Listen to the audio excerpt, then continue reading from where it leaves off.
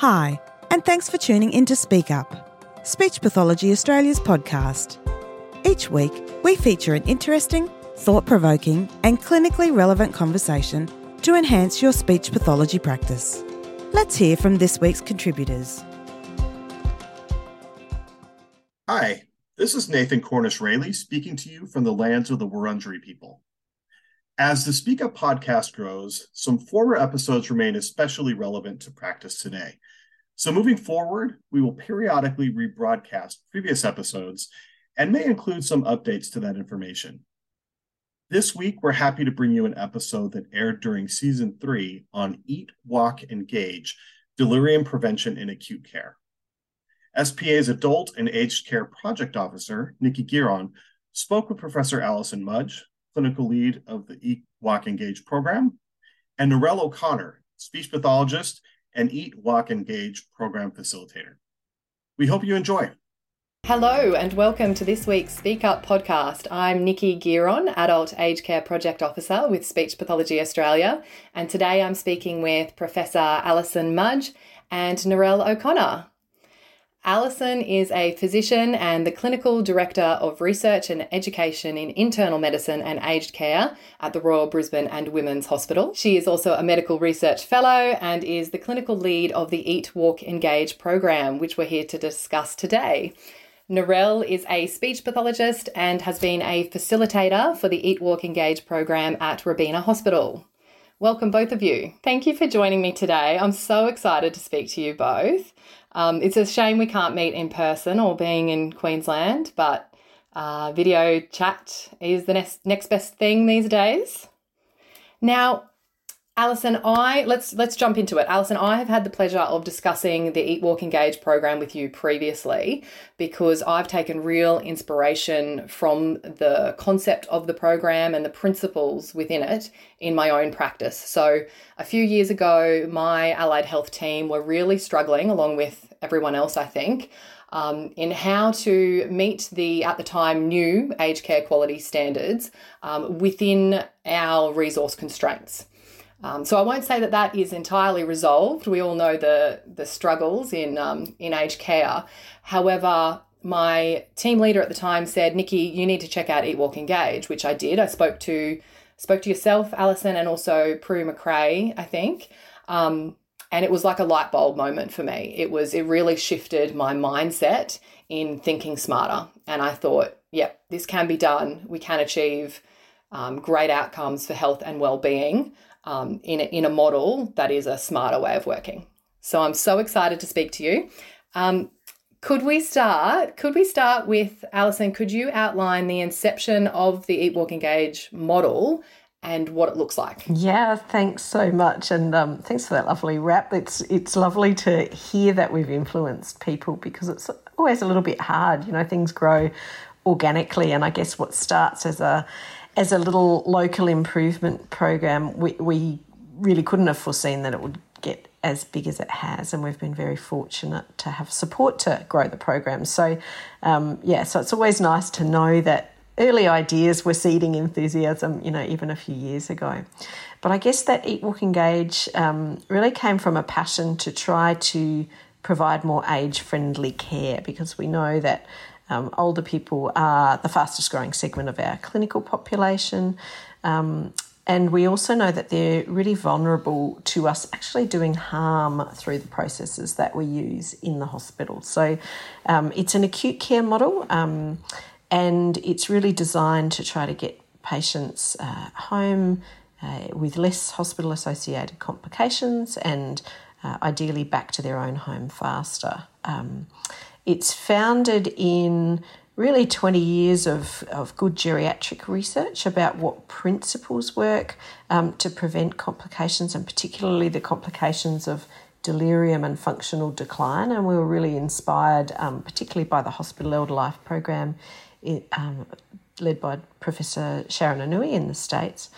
But we were also keen to have something that was really adapted to our local context. And the design of Eat, Walk, Engage, I guess we can talk about the core principles and the design, but the design really came from, some pretty tricky experiences with trying to do quality improvement well and finding that we just weren't really getting traction. And so we really moved to a more structured way of doing things and using an implementation science framework.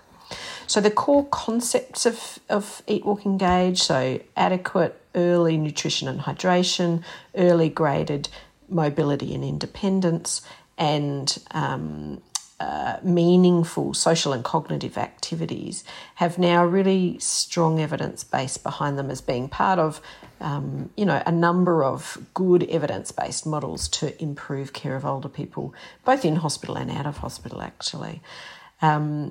But the magic is in trying to make those things actually happen in our busy, complex systems that involve many, many players. Hospitals are the most complex socio-technical organisations on earth, really, and there's a lot of different players, a lot of different agendas, a lot of different tasks, and older patients, and particularly older patients with cognitive impairment, don't fit very nicely into a rush throughput focused system, and that's why they accrue more harm than other patients. So really Eat, Walk, Engage is around trying to get those key principles into action through local, tailored improvement strategies that really involve the team on the ward. So it's ward-based, it's a clinical support program rather than a clinical consultant program. So it brings assistance with doing rather than expertise in what to do. And it has a number of core components that I can talk you through briefly. I feel like I'm talking a lot. I'm a terrible talker a lot, but I'll get some of the information. No, it's fantastic. Across, and I love hearing how it's adapted to the local context, because I'm in a rural area and there is so much variability between locations. So to hear that it has that element, I can imagine that would make it all the more effective. Yeah. And, the fascinating thing to me is that every ward is its own empire, right? Even within a hospital, you can have very different practices and cultures between two wards that are right next door to each other, which is really fascinating. And so going in with that kind of one-size-fits-all approach, or going in with a protocol that experts have developed and telling people what to do, just is not a good fit for this kind of complex intervention. And, we're really fortunate because there's a lot more evidence about how we might start to tackle complex problems in healthcare. And that's really where the field of implementation science has been really helpful for us. And we're founded in a specific implementation model called the Integrated Promoting Action on Research Implementation in Health Services. It's a huge mouthful, so we call it the IPARIS framework, which is a very widely used framework in healthcare.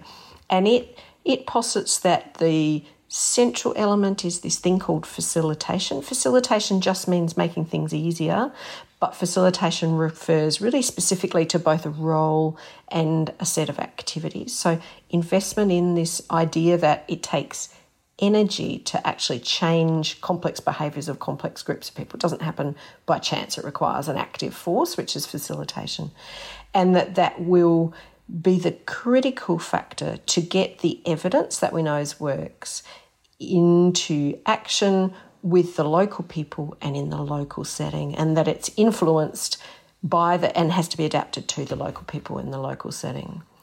And the people, I guess, are our patients as well as our staff. It's fantastic to hear you say as well that it started organically and how it's built with the instigation of the IPARIS framework and built up to be something so much more structured and have that research base. And also I like that you mentioned culture, because I feel like when I looked at your model, it was, the concept, the principles, but also a culture shift for me into looking at working in ways of working and perhaps that interdisciplinary approach. Yeah. And really that bringing a team together is so important. So the facilitator's role, so the first thing that they need to do is understand the needs on the ward, and we do that by listening first to patients. So we interview older patients using semi-structured interviews, and we get an understanding of what that ward feels like to those patients, what makes it easy to walk or to eat or to have meaningful engagement, what makes it difficult. And we get a lot of really valuable information and suggestions, really constructive feedback from our older patients. And then engaging with the team. So very important that this is multidisciplinary, and really the engine house for change is the multidisciplinary work group on the ward. And they're a group that are volunteers essentially, and they meet about once a month in at least the first year or two of the program. And they listen to that information from patients, but we also do some really structured measures that we could talk about if we've got time, that shows us what practices are like on the ward. And they integrate that with their own experience. And that requires a lot of reflection, and it sometimes requires some pretty hard, discussions between different groups on the ward about what's their responsibility. But through that process, we start to come up with a shared vision of what is it that we'd like to improve to make this ward a better place for our older patients and for us as staff caring for them. And then really work towards that through small cycles of improvement. And once we've got some change, then we go back and think about it all over again. And so we remeasure and we look for where the next gap is. So it's very much a continuous improvement process. It's driven by the ward staff, which is critical for sustainability. But there's an investment in a resource that is the facilitator. And there's also an investment as a carrot for that time that the team put into reflection and thinking and caring about how they're caring for older people. The little carrot that they get is a half-time multi-professional assistant that starts a bit later in the program and is specifically dedicated to what those key improvements are. And that will be different on different wards, and it will be different depending on what the existing assistant resources, allied health resources and so on are. But there are some carrots for participating, I suppose, and there's this helping resource of the facilitator. And so can we go back to what it looks like to give people a better idea? You refer to the age-friendly hospital environment. And I understand that might differ with context, but could you give us maybe either Alison or Narelle an example of that? Yeah, so we might make changes at patient level or at ward level or even at organisational level.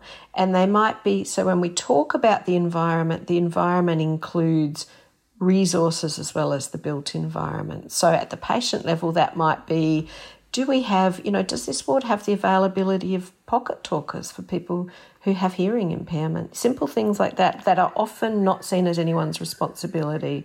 And then through to sort of ward level evidence-based environmental interventions like wayfinding and private spaces and meaningful engagement activities in spaces to make them meaningful for people engaged through. And then right up through to sort of hospital design and thinking about how we can, bring carers into the space is a huge issue, obviously, at the moment.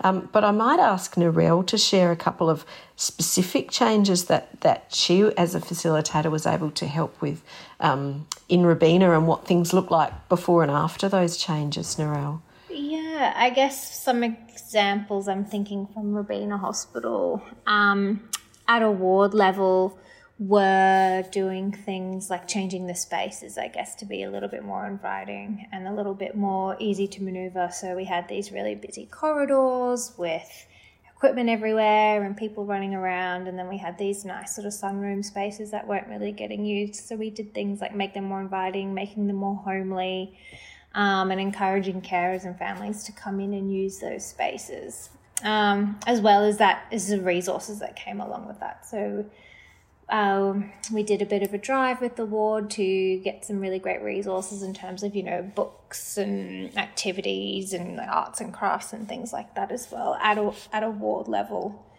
And at, organisational, maybe not quite, but we also tried to implement a regular education training, the Better Way to Care workshop.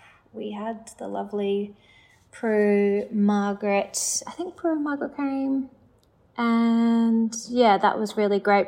And we sort of wanted that to keep going as a regular training for everyone to be involved within the organisation.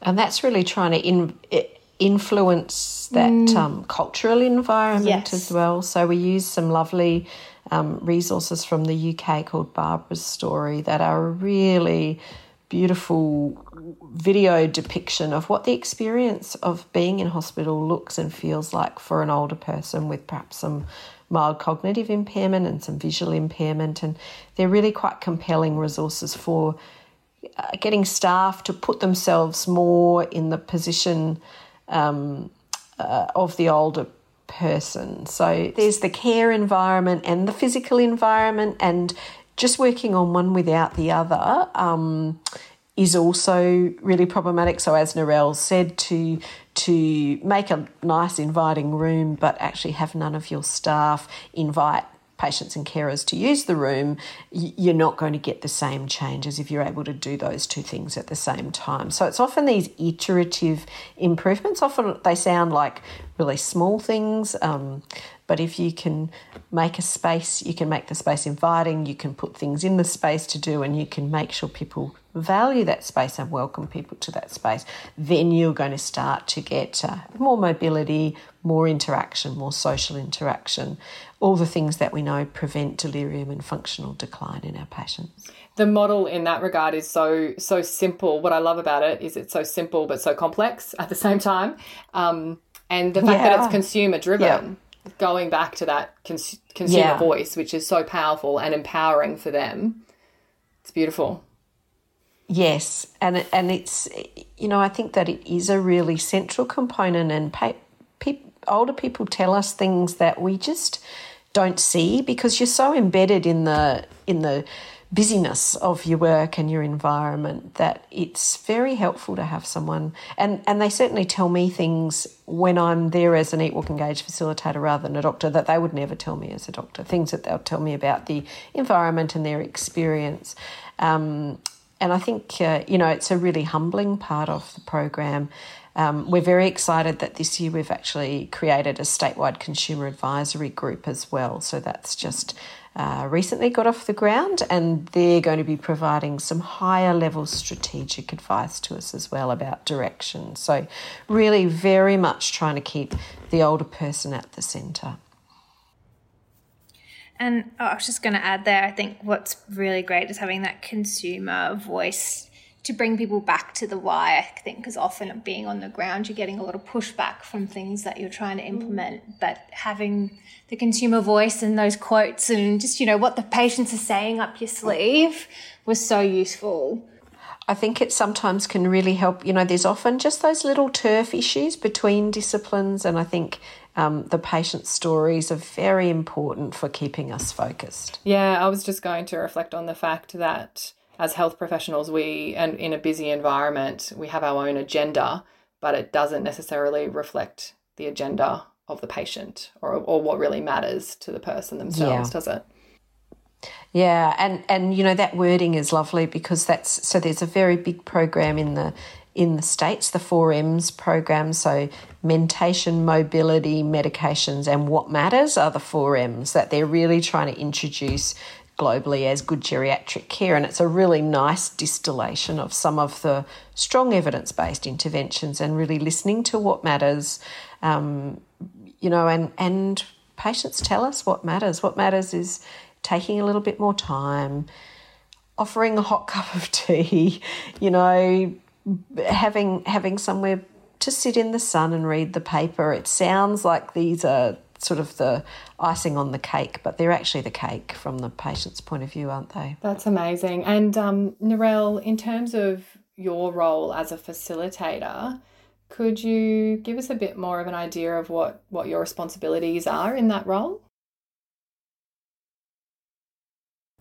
Yeah, so I think you kind of end up becoming sort of the middleman for a lot of what you're trying to implement. And I think you kind of become, it's really interesting, I think, as well, being a speech pathologist as my other hat. You learn so much more about the other professions, OT, physio, dietetics, and especially nurses, because I think as allied health, we tend to really stick together.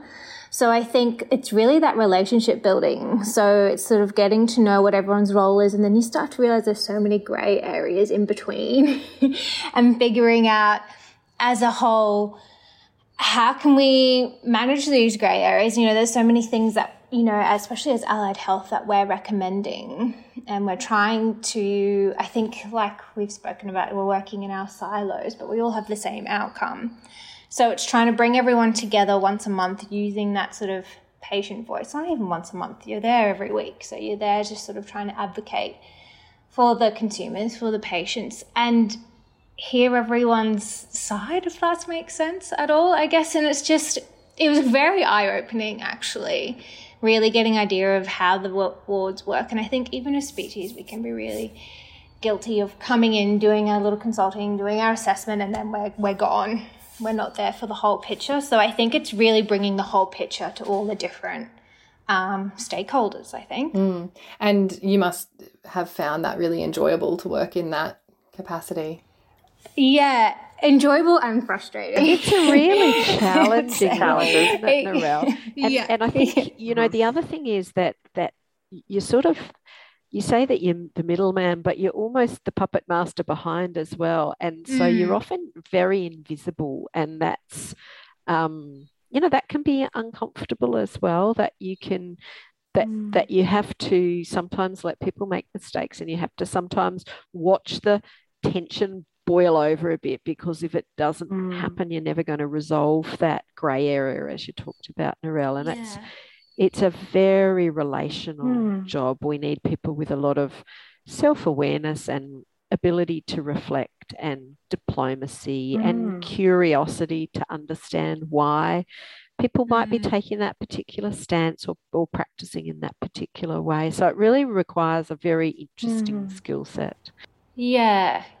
You learn a lot about yourself very quickly in a really good way. But I think because you've got this opportunity to take a step back and see the whole picture, which you don't often really get, because you get to do things like the activity mapping, seeing what happens for the whole day on a ward. You get to do things like talk to all the all the patients on the ward, and you get to sort of speak to all these different stakeholders. And then it's so easy for you to see what needs to be done, but you can see how it's really hard as well for everyone else to come on board and see what needs to be done to help make the journey a bit easier for all the patients. Interesting. And so, as you said, that's when the consumer voice comes into play to a large degree.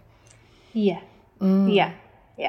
So there are multiple hurdles, but there's also lots of wins at the same time. So yeah, a very rewarding experience. You know, we always find it so inspiring. We've struggled, of course, to get people together as often as we'd like to, just because of the various lockdowns and things. But, you know, our facilitators are recruited from nursing and all of the different allied health professions now around the state.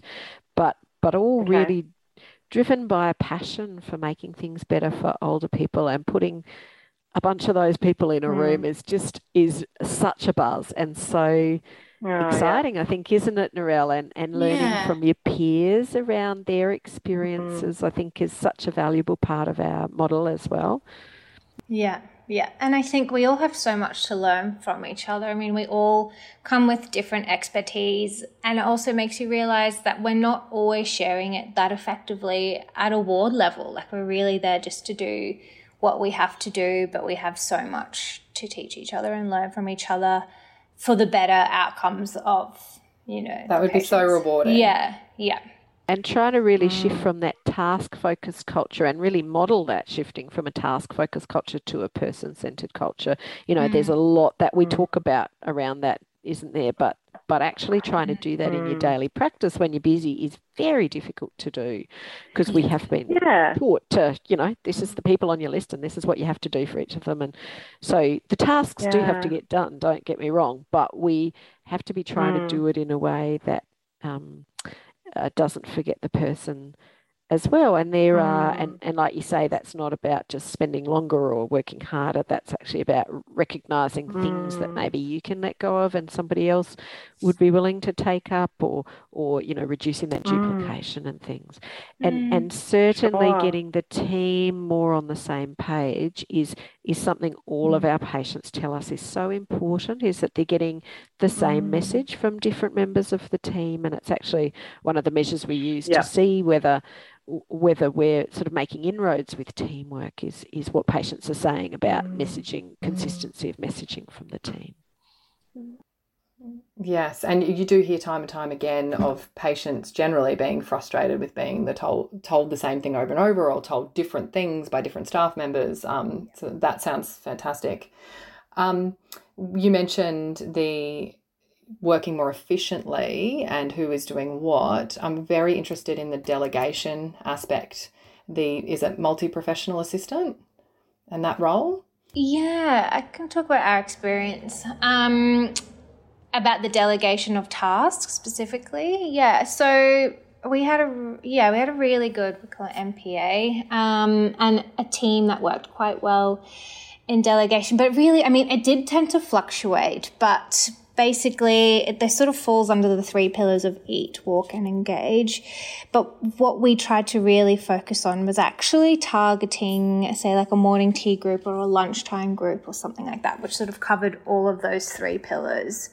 So then the physio would be able to refer, say Betty to be able to go to the lunch group, because that way she would get an extra, certain amount of steps or a walk in that day. And then she would be sitting out in the chair for a portion of the day. And then the dietetic assistant might flag a few extra patients that she was reviewing that day, who would also be able to then to sit out for lunch and then would maybe eat a bit more. And then that could maybe be fed back to the dietitian. And same with the OT. So it sort of would all work together like that. Say within the morning when you're having handover, those patients would be flagged.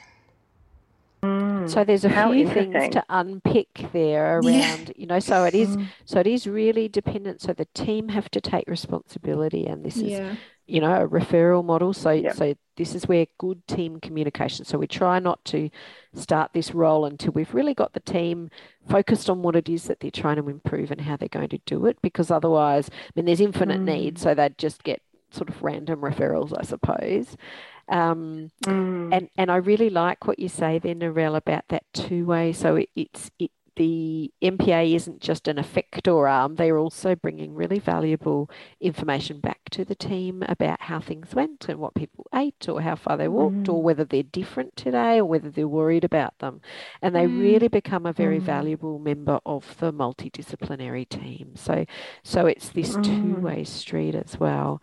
And really focusing, as you say, on high yield activities where they might be working with a number of patients at once, because that's then how you get some efficiencies out of the program.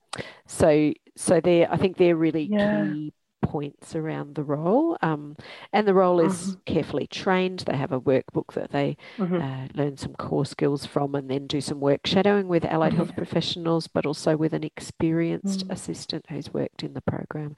And they also now have a monthly professional development program with peers all around the state, so that they're getting continuing education as well. So there's a lot of support now built into the program for the facilitators and the MPAs. I was just going to add that it sounds a lot easier than it really. It took a really long time to get, I think, people thinking about why are we doing this? Why are we getting our patients up, and why are we getting them together for lunch, or why are we even referring in the first place or delegating those tasks? I think it's very easy for staff at the beginning to be like, oh, sorry, can you just sit with so-and-so because they're a really difficult patient today and we don't want to deal with them. I think it's really always coming back to the why are you doing this?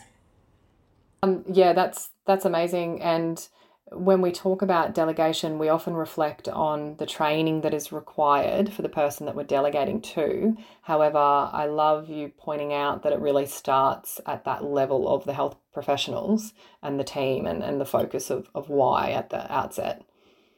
So we're really looking for a breadth of delegation rather than expert depth. So some delegation models are sort of partial HP substitution. So you try to train someone to a higher scope of practice, whereas this is really about trying to have someone who's very older person centered and able to perform a whole breadth of tasks across these key areas, eat, walk, engage, rather than trying to substitute expertise. So it's a bit different to some of the other delegation models that have been developed, but of course still requires both the professionals, and this is nursing and medicine can refer, as well as allied health professionals, So they need to understand the scope and the assistant needs to understand the scope. And that's quite an improvement project in itself, isn't it, Narelle? Yes. I think once it's working well, the staff on the ward,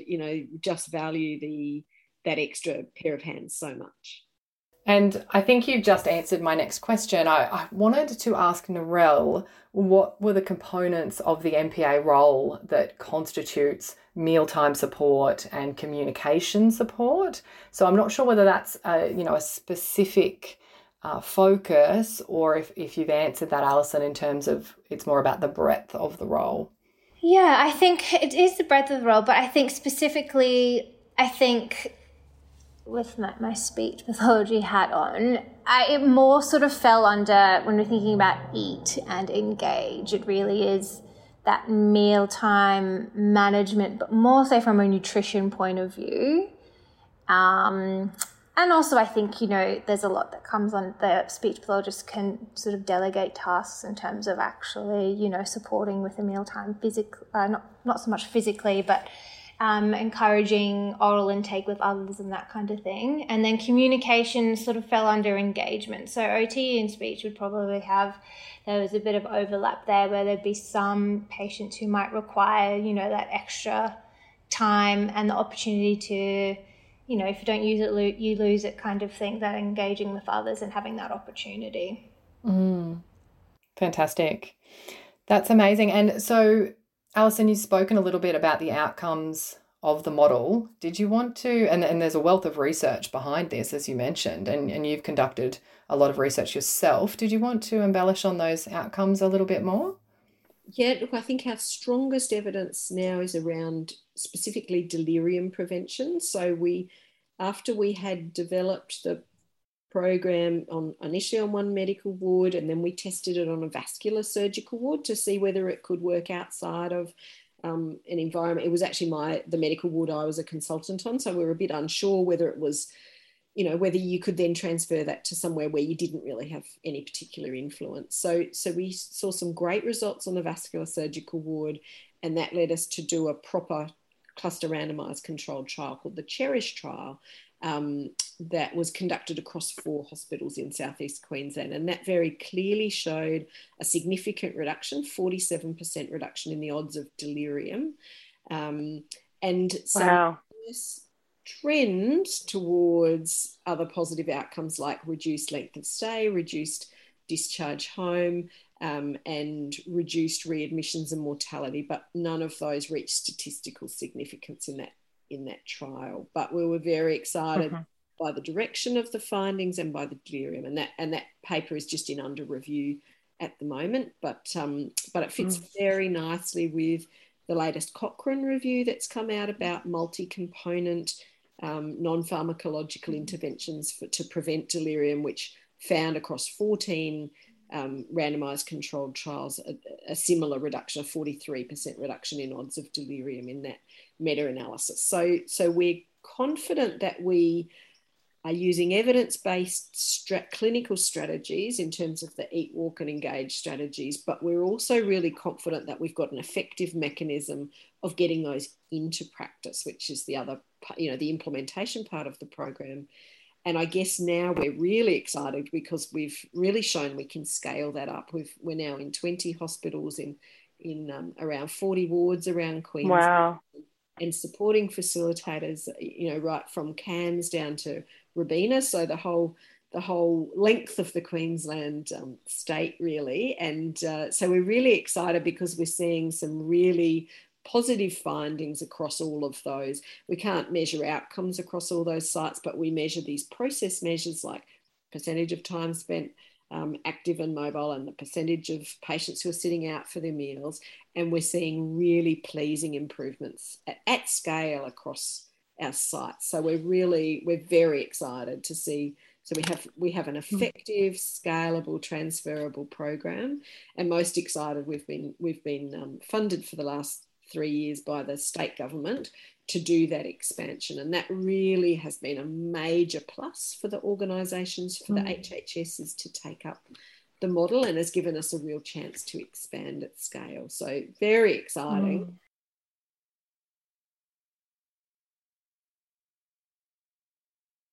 And to make that real difference for older people, that's incredible. And Narelle, do you have any examples of what that looks like even for an individual patient, or, reports of that improvement? Some examples from at Rebroadcast Hospital.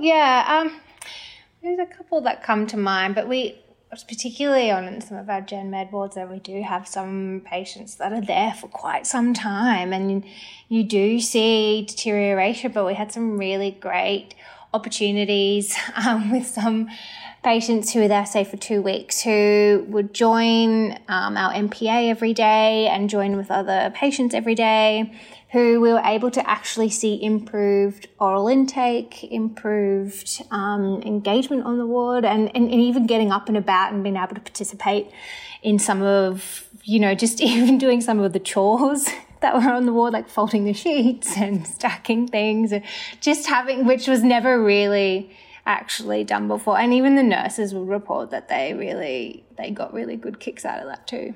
Wow, to see that functional improvement, that's very cool. And so if someone's listening and they are interested in implementing Eat, Walk, Engage itself, what would be their first step?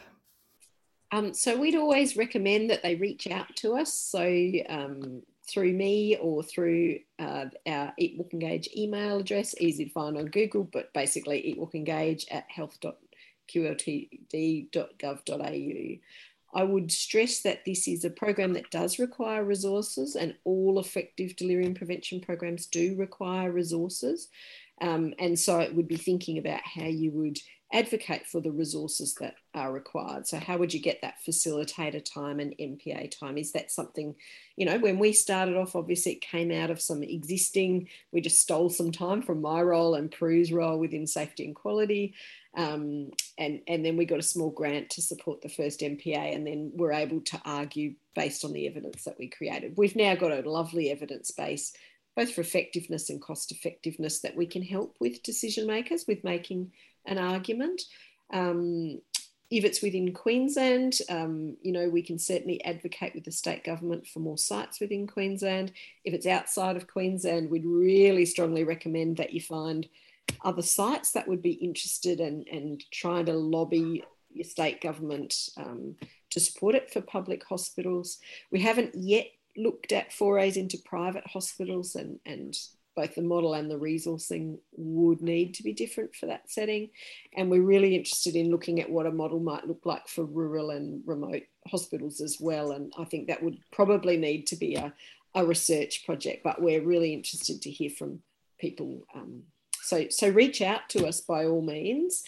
You can find out a lot about the program from things that we've published. They're fairly easy to find online, but I think it's really understanding the support, so we can bring support around how you learn to be a facilitator, the data measurements we use. We've got a very refined set of measurements and can benchmark then against other sites. So being able to do it within part of a statewide program lends us a huge strength, I think, as a program. So, the principles are there. There's good evidence for these Eat, Walk, Engage principles, and everyone should be doing what they can to do that. But to have an organised program, you're going to need to think about the resources, and using an existing proven model like ours would be a great start. Amazing. Thank you so much, Alison and Narelle, for speaking with me today and sharing your experience and insights. It's been an absolute pleasure. Thanks so much for the opportunity, Nikki. No worries. Thanks, Nikki. Thank you. And to everyone listening, thank you for tuning in today. We'll be back with another Speak Up podcast next Wednesday. Bye. We hope you enjoyed this week's conversation. Please be sure to subscribe or follow the podcast and share it with your colleagues. You can also visit us at speechpathologyaustralia.org.au. Thanks for listening, and bye for now.